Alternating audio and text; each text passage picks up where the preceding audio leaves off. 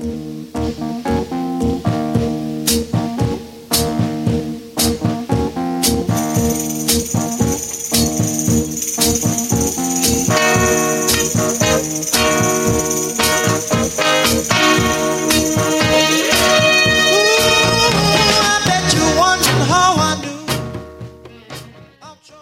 to Soundprints Audio Magazine, a production of the Kentucky Council of the Blind.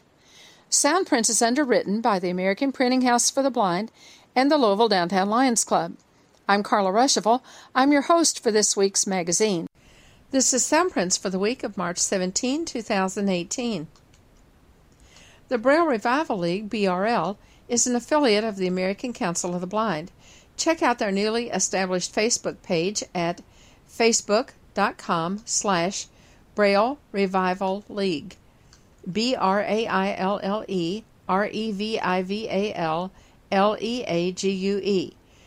BRL welcomes any person, blind or sighted, who believes in and is willing to work for the furtherance of Braille as the primary medium of literacy for people who are blind, or for whom Braille is a viable method of reading and writing, to become a member of this exciting affiliate.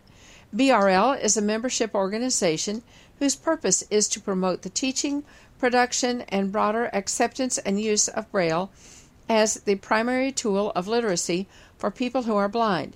Its membership is comprised of Braille users, teachers, transcribers, Braille producers, and other individuals who are proponents and supporters of Braille. BRL believes Braille instruction should be available in all schools and other educational facilities to students who are blind or functionally blind, and that the mastering of Braille should become a required and integral part of the curriculum for the training of prospective teachers of students who are blind. The following article appeared in the Owensboro Messenger-Inquirer and is about Michael Cleveland, who was our entertainment at the 2018 ACB banquet. Fiddlin' Around. Cleveland's Big Break Came in Owensboro by Keith Lawrence, Messenger-Inquirer. Michael Cleveland and Flamekeeper will perform at the Woodward Theater at the Bluegrass Music Hall of Fame and Museum on March 16, 2019. Michael Cleveland got his big break in September 1993, a few days after his 13th birthday, when he was selected to perform during the International Bluegrass Music Association Awards show at the River Park Center as part of the Bluegrass Youth All-Stars. Also in that band, put together by Pete Wernick, IBMA president, were Chris Thiel, Cody Kilby, Josh Williams, and Brady Stogel. That would be an all-star lineup today. Has there been any talk about a reunion performance? Quote, "We did a reunion in 2003, the 10-year anniversary," Cleveland said recently. "It was really fun. It would be a blast to do it again." Cleveland, now 38 and one of the most acclaimed fiddlers in bluegrass, returns to Owensboro on Saturday with his band Flamekeeper for a 7 p.m. show in the Bluegrass Music Hall of Fame's Woodward Theater.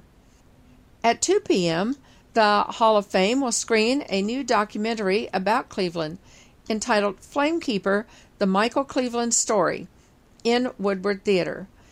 Quote, "I'm extremely happy with the documentary," Cleveland said. "I was very hesitant to do it at first. We play Silver Dollar City in Missouri every year. The Presley family has a theater there, and John Presley came to see us, and he decided he wanted to make a documentary about us." Cleveland was hesitant. He was born blind with a cleft palate and lost 80% of his hearing when he was a young child. Focus on the music. "I always want to keep the focus on my music, on my ability to play," Cleveland said. "I never want it to be that I'm the blind guy who plays the fiddle.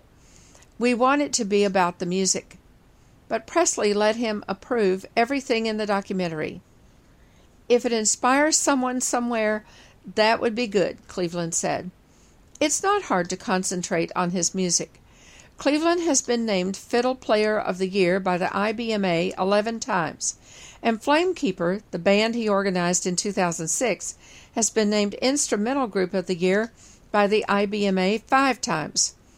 None of my family played music, Cleveland said, but my grandparents were big bluegrass fans, and they started a bluegrass association back home in Henryville, Indiana. They wanted a place where pickers could jam, he said. Bands would sign up for 30-minute slots. They'd play all night. They tell me I was 6 months old when I went to my first bluegrass jam session. Of course, I don't remember it. Cleveland said, when I was 4 years old, I heard a fiddler play Orange Blossom Special, and it captivated me. There was a Suzuki Method classical music violin program at the Kentucky School for the Blind. They asked me what I knew about the violin. I said I didn't know anything about the violin, but I knew a lot about a fiddle. He said they weren't too keen on me playing bluegrass. They didn't like it, but they taught me Orange Blossom Special. Cleveland said he grew up on the music of Bill Monroe, Flatt and Scruggs, Jimmy Martin, and the Stanley Brothers. I heard Kenny Baker, Chubby Wise, Benny Martin, Vassar Clements, Bobby Ricks, Scotty Stoneman, all those great fiddle players, he said, and I got compilation albums that had music by a lot of different fiddlers. I've learned something or stolen something from every fiddler out there. He got a chance to play with Monroe, Doc Watson, Jim and Jesse McReynolds, Ralph Stanley, Mac Wiseman, Larry Sparks, Doyle Lawson, J.D. Crowe, and others through the years. I didn't realize it at the time, but I was so lucky to have had the chance to meet my heroes and play with many of them, Cleveland said. When I was starting out, being able to make it professionally seemed so elusive, he said. Teachers kept telling me to have something to fall back on. That's good advice because my band members all have other jobs. We're pretty successful, but it's hard to make a living in bluegrass. In his teens, Cleveland played on the Grand Ole Opry and Prairie Home Companion, just two of the major venues he's played. Last year, he was inducted into the National Fiddler Hall of Fame. Posted by Keith Lawrence, 270-691-6301, K. Lawrence at messenger-inquirer.com. We remind you to sign up to attend the Kentucky Talking Book Library 50th Anniversary Celebration on Monday, April 1 from 12:30 to 2:30 p.m. in Frankfort. For more information, contact the Kentucky Council of the Blind at 502-895-4598 or the Kentucky Talking Book Library at 800-372-2968.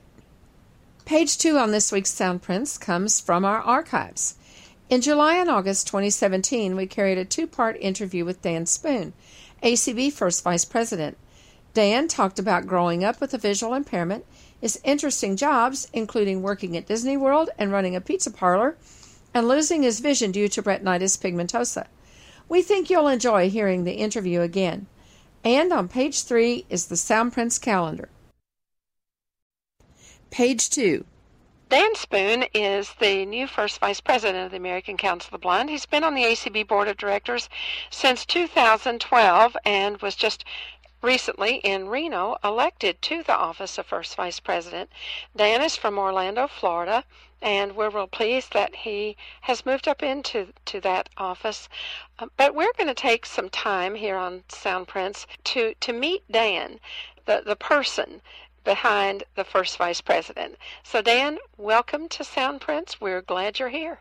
Well, thank you, Carla. Thanks for inviting me, and always have a fondness in my heart for Louisville, where I got elected to the board for the first time. So that's right. Glad to speak to everybody there in Louisville today. Well, kind of introduce yourself to us. Tell us a little bit about yourself. If you've always lived in Orlando, where you went to school, what your interests are, those kinds of things. Sure, be happy to. Well, I'm actually was not born in Orlando. I was born in Athens, and not Athens, Greece, but Athens, Tennessee. Oh. My dad was played football for the University of Tennessee. In fact, he was recruited by General Neyland. If any Tennessee volunteers have ever heard of General Neyland, he was in his last scholarship class there in 1952, way back there. And so after he got done playing, he got a job as a head football coach at Etowah High School in East Tennessee. And so that's where I came along. And then I was born in Athens because Etowah wasn't big enough to have a hospital, so the closest hospital was in Athens. Okay. Kind of near Cleveland, Tennessee, in that area. And then at the age of 2, my family, my mom was pregnant with my sister, and they had come to Daytona Beach, Florida on their honeymoon and fell in love with Florida. And so they actually relocated. Dad got a coaching job in a school in Orlando called Edgewater High School, and we all moved down when I was 2, and my mom was 8 months pregnant with my sister. So oh my goodness! They came down, and then shortly after that, my sister was born, and so it's the 4 of us, and we've kind of lived in Orlando ever since. So pretty much, kind of like a native. I've been here for I'm now 60, so I've been here 58 years. So as far as I know, I've always lived in Orlando. So, right. Yeah. Well, and so you obviously were not going to be, I wouldn't think of you as a football player. Were you into sports as a kid? Oh, I was. Being my dad was a football coach, and also I played football, played basketball. But, it's one of those things that, my blindness is due to retinitis pigmentosus. So as I've gotten older, I got diagnosed when I was 6 years old, just a kid. I went up to Tennessee to visit my grandparents for the summer, and my grandmom was real worried I wasn't seeing things real well, so took me to a specialist, and they said, "Oh, your grandson looks like retinitis pigmentosis." So my family all kind of freaked out there and learned all they could about it, and I continued. I was kind of went through the public school system, and my vision kept getting worse. As RP does as you get older. Right. So right. And I had kind of that, I don't know what you call it, the form where not so much the typical tunnel vision, but I had really issues with light. Bright lights really bothered me, so I had to wear prescription sunglasses from an early age there. And, got declared as legally blind when I was in high school. So, played some sports along, played baseball till they hit the ball up in the sky, and I couldn't see it anymore, and it almost hit me in the head, so that ended my Little League career. So much for that career, right? Yeah, and then I went ahead and did play a little football in high school, but was never, they always said about me, Dan Spoon is slow, but he's also small. So, yeah. So that career didn't last very long either. and so I didn't play a lot, but I was on the team, and I will say it was a really good character building experience. I would encourage people to always be involved in some team sport competition, club. I mean, it just really helps you deal with adversity and have a common goal and those type of things. So even though I wouldn't say by any means I was a great athlete, I did enjoy the opportunity to play, through my high school years. What were some of the other things you were interested in high school, maybe on, as an adult, the kinds of, hobbies or clubs, those kinds of things? Yeah, so I have always been kind of a sports fan, and then went on to the University of Florida when I graduated from high school, and so being a Florida Gator fan, I got to always kind of watch all the different sports there. So I've enjoyed that, and then just kind of the normal guy stuff there. I liked going out and listening to music and going to clubs and that type of stuff. And I've always had a real interest in mathematics. I was good in math growing up, so ended up kind of getting my degrees and my graduate degree in finance, and then my master's in accounting. So worked a lot, with numbers and that kind of stuff early on in my career. So, and just had a really good group of buddies growing up that always were kind of willing to work with me with my vision.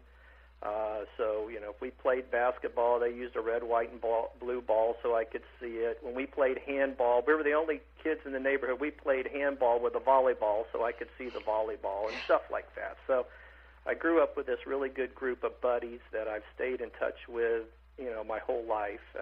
Met them, in junior high school, and we've remained friends ever since. So I spend time with them and, just enjoy going out and doing things and having a good time. I've always felt that one great thing we can do as blind and visually impaired people is go out there and socialize and be members of the community, and it's amazing how that can be almost the best form of advocacy. It really, it's good to get out there and get involved and show your face and just be a contributing member of the community, I've always felt. Mm-hmm. Now, when you got out of college, you had the master's in accounting. Mm-hmm. What did you go to work? Have you always worked at the one place, or have you worked several places? Yeah, well, that's actually that was a fairly difficult time for me. I while I had gone to college, one thing about living in Orlando, Florida, you're right next to the Mouse House, Disney Yes. World. So I worked for the Mouse, there as a what they used to call a casual temporary. So when I wasn't going to school, I worked at Disney, at Christmases and summers and spring breaks and those type of things. And I actually worked in the entertainment department, which is the characters. And so Dan, did you wear mouse ears? No. The Mickeys are, if you're going to be a Mickey or Minnie, you can only be like 4'10".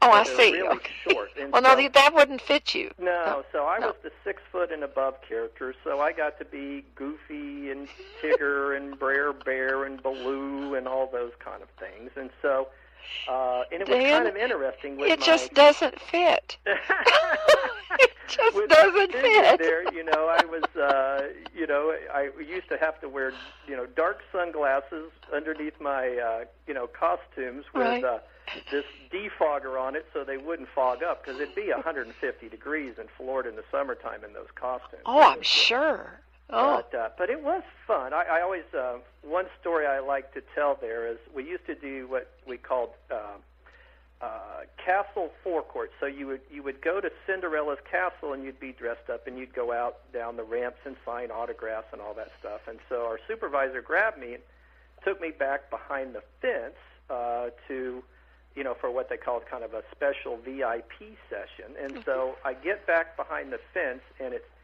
Jimmy Buffett and his wife and their 3-year-old daughter. Oh. And so, you're not allowed to talk when you're in those costumes. And so, here comes Jimmy Buffett up to him, and he says, Brer Bear, could we get your autograph? And I said, well, this is something else. I am giving Jimmy Buffett my autograph, and I'm wanting to say, oh, Jimmy, I love your autograph. I love your music. I've been to 10 of your concerts, but instead I got to sit there and sign Brer Bear and Jimmy Buffett's autograph book for his daughter. So anyway, funny things that'll happen to you. What a story. Yeah. So I kind of did that, and when I graduated, I had this feeling, I'd done pretty well in my academic courses, and so, back then, you're my age, caller, so you'd remember there was what they called the Big 8 accounting firms. So these were the kind of the real large accounting firms, and I interviewed with all of them, and my friends, people actually I'd even helped tutor to get through some of their accounting classes were all getting jobs, and I wasn't even getting a second call back. And finally, the company that's now been bought by somebody else, but they were called Price Waterhouse at the time. Mm-hmm. So they called me back for a second interview, and I thought the interview went well. And finally, the partner pulls me aside into another room and says, Dan, I've taken your story, I've socialized it around our firm. but we're just not going to hire a blind or visually impaired person to come be an accountant. They just can't see how that could possibly work out. Mm-hmm. And of course, it was a different era. That was like 1980, 81. Right, and no computers either. And at that that point in time, he said, Dan, we just hired our first woman 2 years ago. So, Okay. This is just way too big of a stretch for us to hire a disabled person. And so, so I went back to my college accounting professors and said, what do I do? And they said, well, Dan, we really recommend that you go get your doctorate and just become a professor. And I'm like, gosh, I'm 24 years old. I've been going to college. I've been going to school since I was 5. I want to go do something different. And so I want to go to work. And so at that point in time, I went back to my Division of Blind Services counselor here in Florida, and they got me an interview at Disney where I had worked all those summers. Okay. And they offered me a job making $4 an hour as an accounts payable clerk. And I said, well, what are you talking about? I've got a master's degree. And they said, well, this is the way we start everybody. And I'm like, no, you don't. And so I was just extremely frustrated. So this is a total 180, Carla, but my college roommate and one of my close friends, Lou Nostro, his parents owned a couple of pizza places in Orlando. And so I got Lou's brother, Mike, to teach me how to make pizzas and subs. And me and a friend named Jerry, we opened up a pizza place. And so that's what I did when I got out of college. I opened up DG's Pizza. We had no Italian blood in us whatsoever, but my name was Dan and his name was Jerry with a G. We put I's in it to make it look Italian, so it was DG's Pizza. And so for the next 7 or 8 years, I ran a pizza restaurant with my partner Jerry. First we had one, then we opened up a second one. And it was a really good experience. It was in a small neighborhood community outside of Orlando, a community called Ocoee, Florida. And,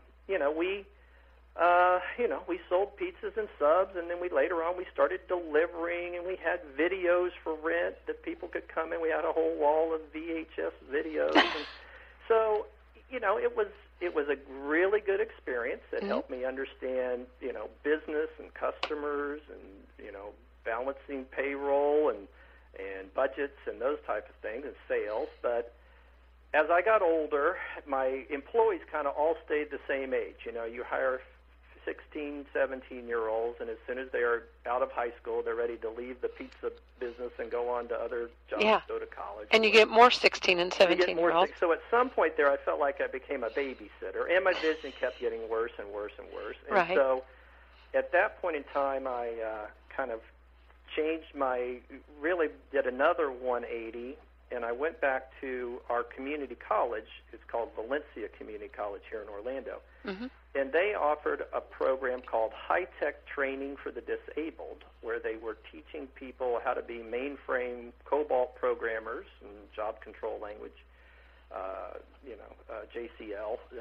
And so I went and took this program, which it was 9 months. You had to go from 8 to 5, Monday through Friday, and wear a Navy suit and tie to community college every day. So back in the late 80s, everybody's in tie-dye shirts and cut-off shorts, and I'm in a 3-piece suit walking around this college campus with a group of my other disabled buddies. I was the only blind person. They had offered it to all disabled people except for blind people. So they finally opened it up where a blind person could try to take the courses, because they were finally getting the computers to where they could do a little bit of large print or have a little bit of audio. So it's hard to think of it back then, but they had the personal computer had just kind of gotten invented or became mainstream a year or two earlier. So I went through that program, and I ran my pizza place at nights and on the weekends, and then did that during the week. And that was hard. I had to cut my pay down to almost nothing, $75 a week, in order to hire somebody to kind of manage the place when I wasn't there. Sure, so, during the day. During the day, yeah. Mm-hmm. So it was really kind of living on pizza, basically. And so, but once I got through the program, the one thing that they had going for them was they had put a good business advisory council together with the top 15 or so businesses in Orlando, Florida. Uh-huh. The Disneys, the SeaWorlds, the AT&Ts, and so I was lucky enough to get a job, an unpaid internship with Westinghouse Electric. I went to work for them and did that for 3 months when I got out of the program, and then after that they offered me an entry-level position as a computer programmer, and that was 1989, and I ended up basically doing that until I retired in 2014. So I ended up working for first Westinghouse, and then we were bought by Siemens Energy along the way. And so that was kind of my real professional career. I ended up doing that for 25 years and moving from a programming position up into a job in accounting for a while. Finally got to do the accounting. Yeah. And then ultimately I became a project manager for our doing kind of global implementations of software and business processes. Ended up being a second-level manager there with, 30 or 40 people working for me, and then a number of contractors. So it ended up being a really good career, but it was through lots of different trials and tribulations to finally get there. What a great story, though. Because, Dan, kids coming out of school today, they expect, and not just kids with disabilities, just kids in general, they expect to get into whatever their dream position is immediately, and they never give consideration to moving up through the ranks or figuring out how they're going to get to that job and having to take something else in between. That's just not even in their thoughts. Oh no, and what I learned, and I'm sure you learned this along the way too, you've kind of got to be your own best self-advocate, and you've got to figure out how you can get the job done, given whatever materials and skills you have available at the time. And so, what I learned is I don't. This is not to disparage the rehab system or the Division of Blind Services or any of those things, but I got very little support through my career from the Division of Blind Services. I mainly it ended up kind of making my own breaks along the way and kind of pushing to to kind of get what I needed to get the job done. And a lot of that is just networking and developing good relationships. I was lucky enough to get a job, an unpaid internship with Westinghouse Electric. I went to work for them and did that for 3 months, and then after that they offered me an entry-level position as a computer programmer, and that was 1989. And I ended up basically doing that until I retired in 2014. So I ended up working for first Westinghouse, and then we were bought by Siemens Energy along the way. And so that was kind of my real professional career. I ended up doing that for 25 years and moving from a programming position up into a job in accounting for a while. Finally got to do the accounting. Yeah. And then ultimately I became a project manager for our doing kind of global implementations of software and business processes. And ended up being a second-level manager there with, 30 or 40 people working for me, and then a number of contractors. So it ended up being a really good career, but it was through lots of different trials and tribulations to finally get there. what a great story, though. Because, Dan, you know, kids coming out of school today, they expect, and not just kids with disabilities, just kids in general, they expect to get into whatever their dream position is immediately, and they never give consideration to moving up through the ranks or figuring out how they're going to get to that job and having to take something else in between. That's just not even in their thoughts.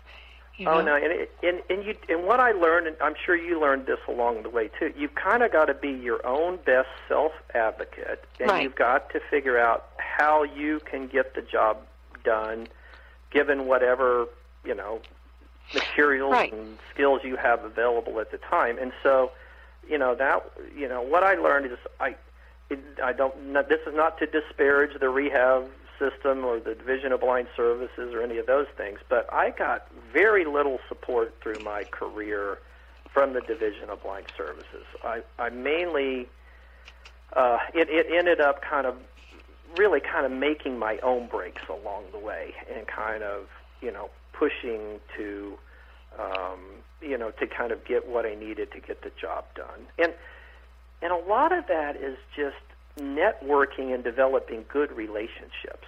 So, the same thing works for blind people that works for sighted people. You're going to end up in a team environment, so you've got to end up in a position where, people want to work with you, and there's skills and assets you can bring to the table and skills and assets they can bring to the table. And so it was very interesting as I went along. The first time I would have a meeting and new people would meet me for the first time, and I'd walk into a meeting with my cane, and they'd say, "Oh my God, what is he doing here?"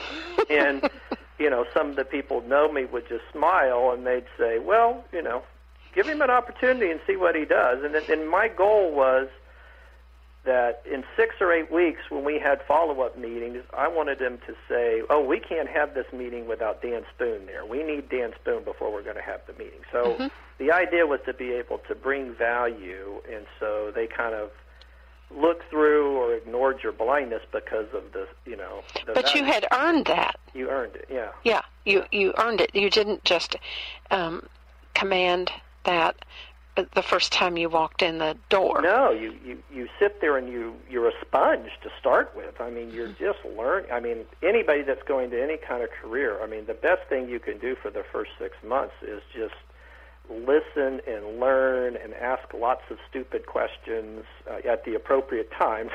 Yes. Not in the middle of big meetings, but you pull your colleagues aside and say, "What did they mean by that? What did they, what were they talking about there?" And then over time, you start developing expertise, and then you can start really adding value. And then you have to really be. I've always felt, and my my wife's the same way with this. Is you've got to be tenacious, and I know you are too, Carla. You don't accept no, right? You just keep working at it until you get to where you're trying to get to. Yeah, and your comments about how you basically did a lot of things on your own are interesting, because many years ago it would irritate me more than you can imagine for just the concept that some rehab counselor out there got credit for a job placement that someone else had done.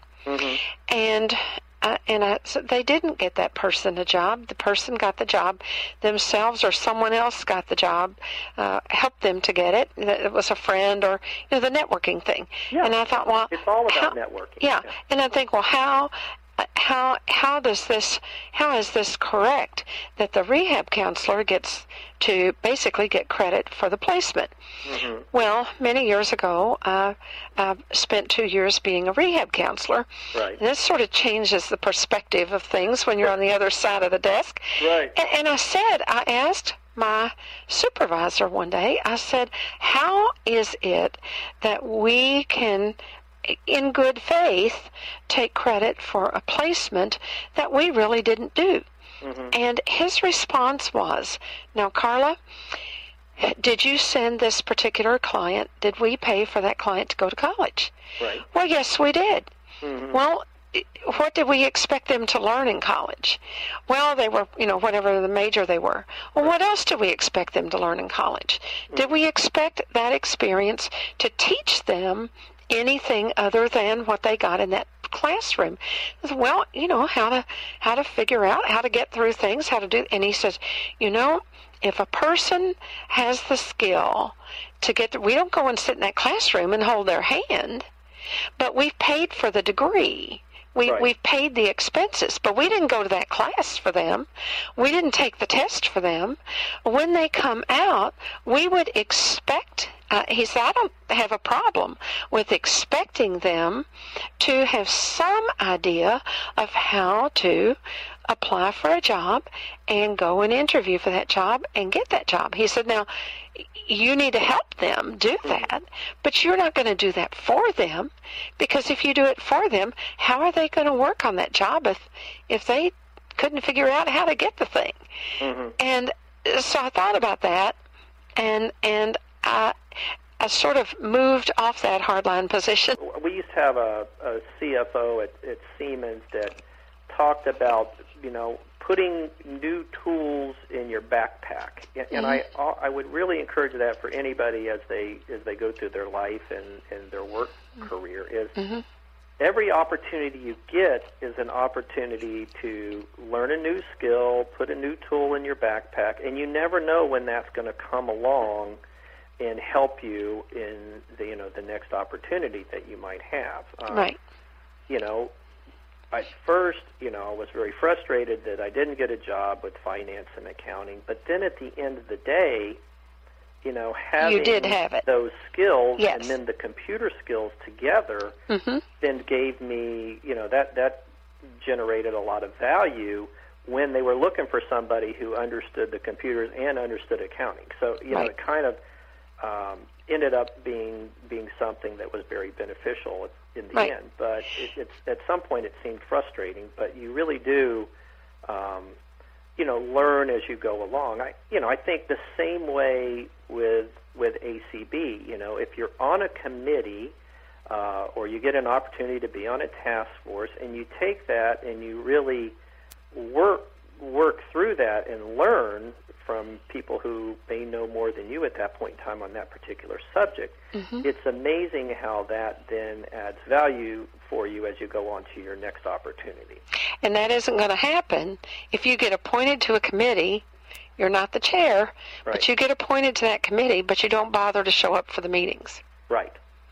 You have to show up. And if you can't, I know there are people that I know that say, well, I don't know why, I want to be on a committee. Well, they don't, but they get appointed, and then they don't come. And then they wonder why they don't get, well, I've been on this committee for 2 years. I don't know why they didn't think of me as chair. People wonder why they don't move into some other position. So, right, those opportunities are important. Sometimes I think there's a fear of failure there, or you're going to get ridiculed for not doing a good job. And and you have to kind of get over that we're all going to fail. Right. We've all done that.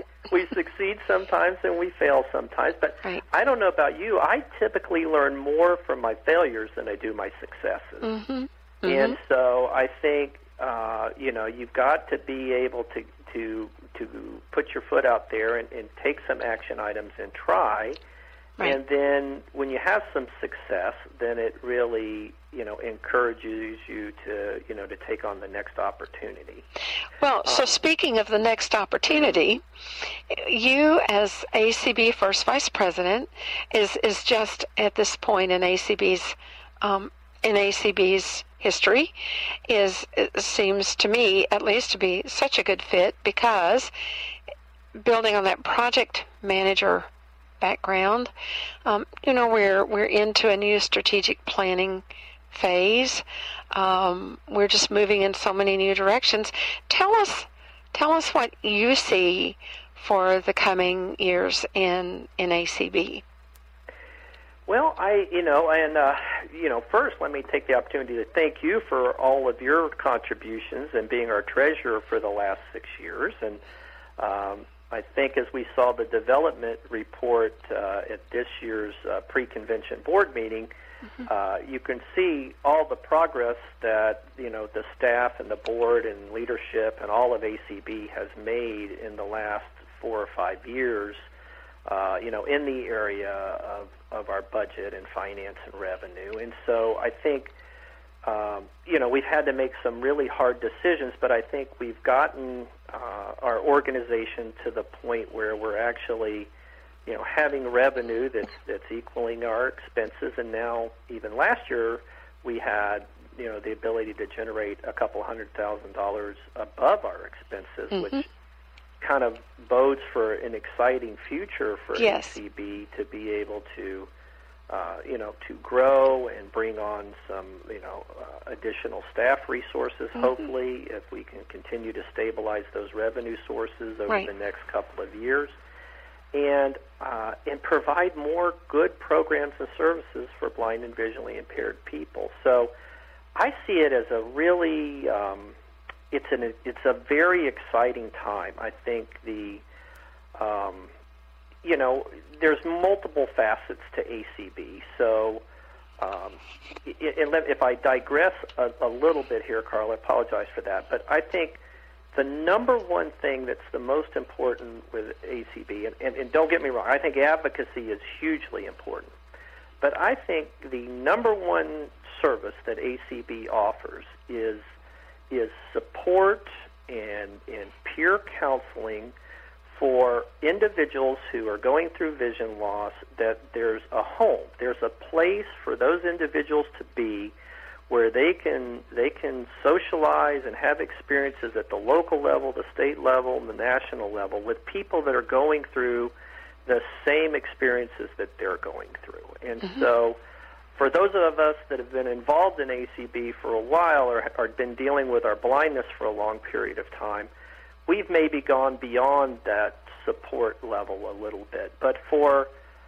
others, to me, that's the first and foremost reason for ACB, is for people to socialize and find role models and find experiences where other people have been there before them and are happy and having fun and succeeding with their lives. And so I always don't want to ever underestimate that. And for those who've been to conventions, you'll know that by the time we get to the hard advocacy stuff, probably, over half of the people that have come to the convention have left. and that's because primarily one of the most important roles that ACB plays is the role of peer support, mentoring, and creating a safe, independent environment where people can flourish. So I really think that's very important. And then, on our advocacy efforts, I think what we're learning there is that, you have to not only advocate through the legislative process, and I think we've had several very good legislative seminars in a row, and a crowd of over 100 that went and walked the hills of Congress, and we've had some good successes at our local affiliate level with state legislatures and local governments. But I think we're also finding that there's a real opportunity to advocate within partnerships with corporations. And so I think this is kind of a new direction we've headed over the last few years with the leadership of our new executive director, Eric Bridges. And so I've been very excited to see some of the progress that we've made in those areas with work we've been doing with Microsoft, with Google, with Amazon, with so many of these large tech companies.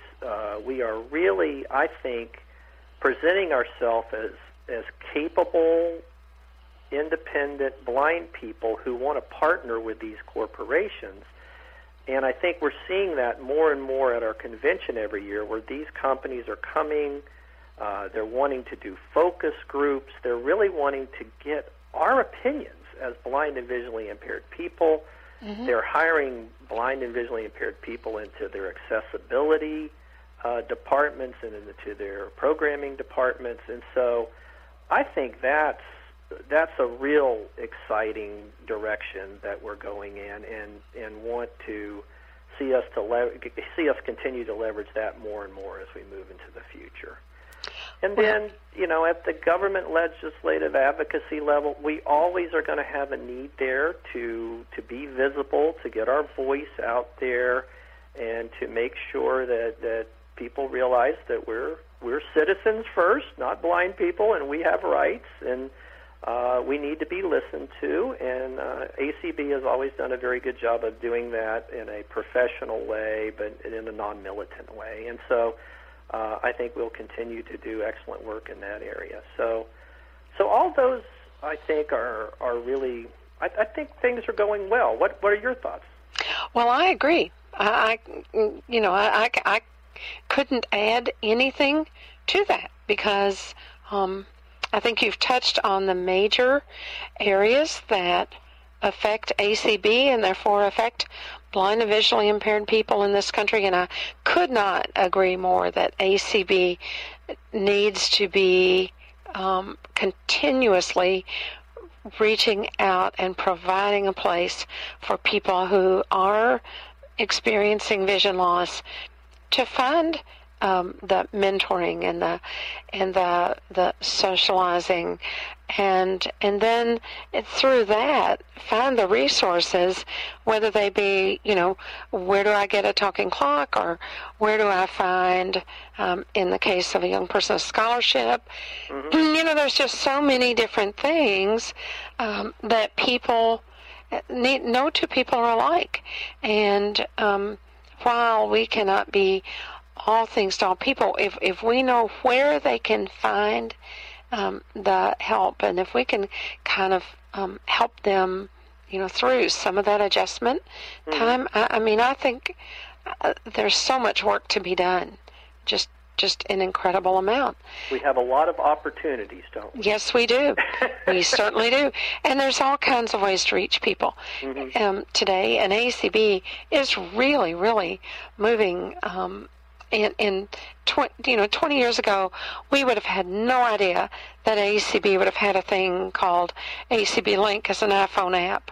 Right. 20 years ago, ACB Radio didn't even exist. Right. And so, there's been huge change, and there will be more change coming up. And our new strategic plan gives much guidance to that kind of change. It's just an exciting time. It really is. Yes.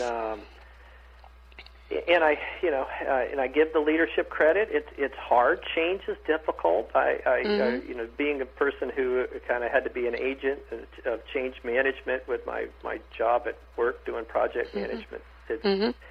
Change is typically, everybody is like, I'm all for change. I'm for the other person changing. Yes. I want them to change, not me. So, but it becomes personal, it's a little harder to change. Yes. Well, Dan, again, congratulations, and thanks for being with us on Soundprints. Hope you'll be with us again soon. Okay, thank you very much, Carla. I appreciate the time. Very good. All right. Page 3, the Soundprints calendar. March 22 is the GLCB Roundabout, including Education and Technology, 3:30 to 5 p.m., the tip sheet, 5 to 5:30, page turners and a meeting of the Tri-State Library users, 5:30 to 6, dinner at 6 p.m., a KCB Next Generation activity, games and crafts after 7 o'clock.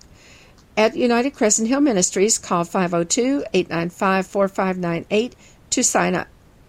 March 24 is the ACB Family Support Group meeting at 9 p.m. Eastern Time. You can participate from anywhere in the country.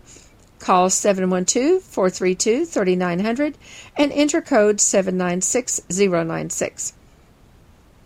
March 25 is the Guide Dog Users of Kentuckiana March membership meeting at 7 p.m. Eastern by phone. Call 605-475-6006 and enter code 294444. April 1, Kentucky Talking Book Library Open House and Birthday Celebration. Make plans to visit the Kentucky Talking Book Library's open house in Frankfort and help them celebrate 50 years of service. From 12:30 to 2:30 p.m. at the Kentucky Talking Book Library in Frankfort. For more information, contact the Kentucky Council of the Blind at 502-895-4598 or the Kentucky Talking Book Library at 800-372-2968. On April 1, Savvy will have a program committee meeting at 7 p.m. Central Time on the Zoom line at 669-900-6833. Enter code 3572-595-193. On April 2, the Kentucky Council of Citizens with Low Vision will have its next conference call. This will be a business meeting and support group call at 8 p.m. Eastern Time, 669-900-6833. Enter code 3572-595-193. On April 4, the American Council of Blind Lions will have its monthly call for Lions from across the United States, an excellent opportunity to share ideas about how to be involved in your local clubs. 9 p.m. Eastern, call 712-432-3900 and enter code 796096. On April 5, the Greater Louisville Council of the Blind will have a roundabout from 3:30 to 10 p.m., including education and technology, discussion, dinner at 6, and games and crafts after dinner. For more information and to sign up, call 502-895-4598. On April 6th, the Kentucky Council of the Blind will sponsor Crossroads, Remember the Member, from 10 a.m. to 6:30 p.m. The focus will be on member recruitment and retention. The $25 registration includes continental breakfast, lunch, and dinner. A $50 per car stipend is available to attendees from outside the Metro Louisville area. For more information and to register, call the Kentucky Council of the Blind at 502-895-4598. April 7, the Greater Louisville Council of the Blind will hold committee meetings, advocacy at 7 p.m., and education, activities, and technology at 8 p.m. On the conference line at 605-475-6006, enter code 294444. On April 8, ACB Next Generation will have its nationwide business call at 8:30 p.m. Eastern Time, 669-900-6833. Enter code 3572-595-193. On April 9, the Support Alliance of the Visually Impaired, Savvy, will have its monthly meeting in Owensboro from 1 to 3 p.m. Central Time. Patty Haas of the Evansville Association for the Blind will share information and offer items from their store for examination and purchase. The Social Committee will also finalize plans for the May Social at the Wing Avenue Baptist Church, 628 Wing Avenue in Owensboro. For more information, contact Rick Bogus at 270-684-4418 or Cheryl Lott at 270-686-8629. April 12, Savvy Workshop, Ears for Eyes and MD Support, 10 a.m. to noon Central Time. Join us to learn about Ears for Eyes and MD Support, Wing Avenue Baptist Church, 628 Wing Avenue in Owensboro. Reservations are required. Call 270-684-4418 or 270-686-8689.